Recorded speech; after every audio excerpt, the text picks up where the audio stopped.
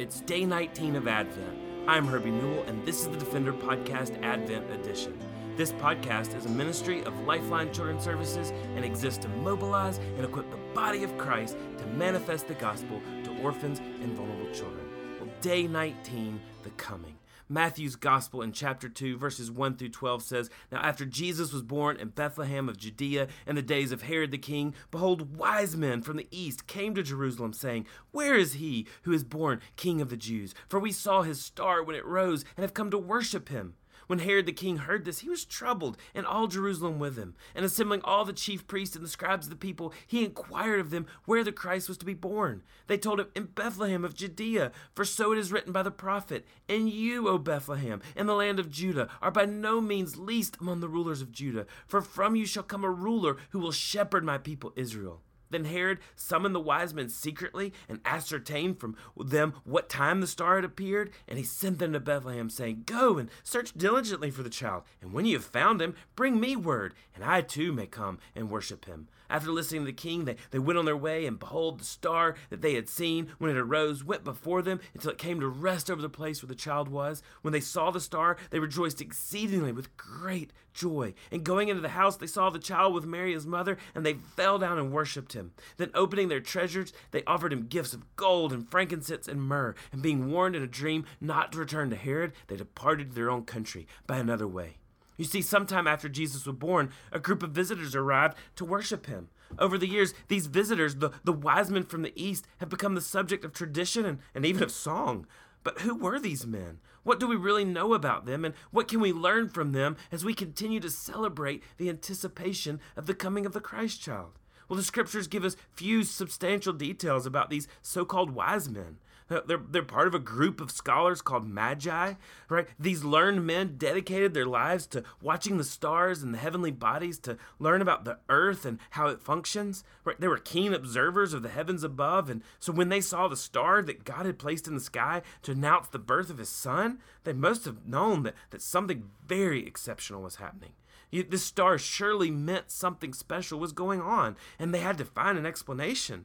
So they set out in a traveling party to discover what the star was and why it was there in the sky. Can you imagine? A star that no one had ever seen appears and stood out from everything else in the sky, and that star didn't move or diminish. It was right there in the same place night after night, like a beacon pointing to something truly beyond their imaginations. And when the wise man and their traveling party arrived in Jerusalem, they caused people to take notice. Right? They must have been a large party of people or adorned with the trappings of great wealth to get the attention of the people in Jerusalem, to even get the attention of King Herod. Right? Jerusalem was very different from Bethlehem. It was a bustling city full of all kinds of people from all over the world, for traders coming in and going out. So these magi must have been quite the spectacle to stand out from the crowd. In Jerusalem, the wise men began to ask about the King of the Jews. They were told that it had been prophesied that the Messiah would be born in Bethlehem, and the star led them right to the place where Jesus was. And as soon as they saw Jesus, they bowed down and they worshiped him and gave him expensive gifts to show their devotion.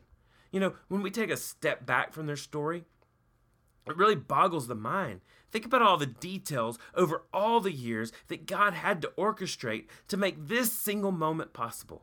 God put this meeting between Jesus and the Magi together to confirm for us that Jesus was the Messiah, that he was the king, that he was the one who had been predicted to come to Israel for thousands of years. He placed this single star in front of these exact scholars who were educated with just the right knowledge to recognize its significance. He led these same magi on a long and difficult journey, and he protected Jesus from Herod's plot, even when he used Herod to lead these same magi to Jesus.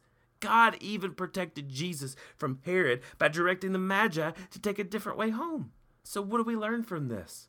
No detail, beloved, is so small that it is out of the notice of God. He is weaving details together in our lives, and he's weaving together circumstances even when we can't see what is happening. We can trust that God has a plan, and he will accomplish his plan to proclaim his gospel through our lives. Oh, and how I've seen this happen in my life so many times, and how I've seen the Lord intricately handle each detail for every adoption, for every trip, and for every issue. I remember one summer when the ministry of Lifeline was in particular financial strain. Giving is always low during the summer months, and operations are always slow, but this particular summer was like none other. It was one of the hardest financial challenges I have ever faced through the ministry of Lifeline. One week we had a very specific need, and it was due that week, and the need was exactly $10,000. My wife Ashley and I had been fasting and praying over this need all week, and literally did not know where the money would come from. And when the day came and the money was due, the money didn't show up. There was no money to deposit. And I remember the feeling of, God, did you miss this detail? Did you forget to provide? We've been fasting. We've been praying. And so as I was driving home that evening, I cried out to God just as I entered into my neighborhood. I told the Lord, I am desperate. I don't know what to do, but I still trust you, and I know that you can provide this need. You know what, Lord? I'm going to praise you no matter how you answer. But I just need to know that you still hear me. Even if you don't answer this prayer, even if you don't bring forth this detail of the $10,000, Lord, I just need to know that you hear me. Within seconds, my phone vibrated with a text message from a friend, Rich Red. I just wanted you to know that the Lord pricked our hearts yesterday to give $10,000. And so last night, we went online to give it. We're praying for you. Oh, tears began to well in my eyes as I turned the corner to my house. Then, what to my wondering eyes? My kids were standing in our front yard. They had been standing in our front yard for 45 minutes, holding signs for me, waiting for my time to come home. And the sign said, "We love you, Daddy. We are praying for you." And then it said this, "God hears you when you pray, and God is in control." They had been waiting for 45 minutes. They had prepared for 2 hours for my arrival home. Oh, beloved, the Lord knew. So he had been working in the heart of my friend. He had been working in the heart of my kids, and he had been giving each of them the words that he knew I needed to hear. Brothers and sisters, cry out to God because he hears his children. Beloved, if you are a child of God today, you have the ability and the privilege to cry out to your Father. When life is hard, cry out to him because he will listen, and he is in control, even of the most minute of details. John Piper says, God is always doing 10,000 things in your life, and you may only be aware of 3 of them. Oh, how true that is. So today, let's reflect on the story of the wise men worshiping Jesus and celebrate our God who works even in the smallest details to bring about our rescue in Jesus, and that he is in work in us to take the news of that rescue to the whole world, that the gospel may be known to the ends of the earth.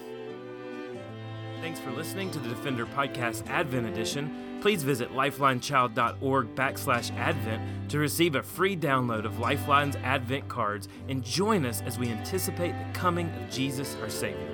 For more information or to connect with me, please visit herbienewell.com. To partner with Lifeline, visit lifelinechild.org. Follow us on Twitter, Instagram, or Facebook by searching for Lifeline Child. You can email us directly at info@lifelinechild.org. Beloved, will you allow God to use the gospel through you this Christmas to impact the life of a child?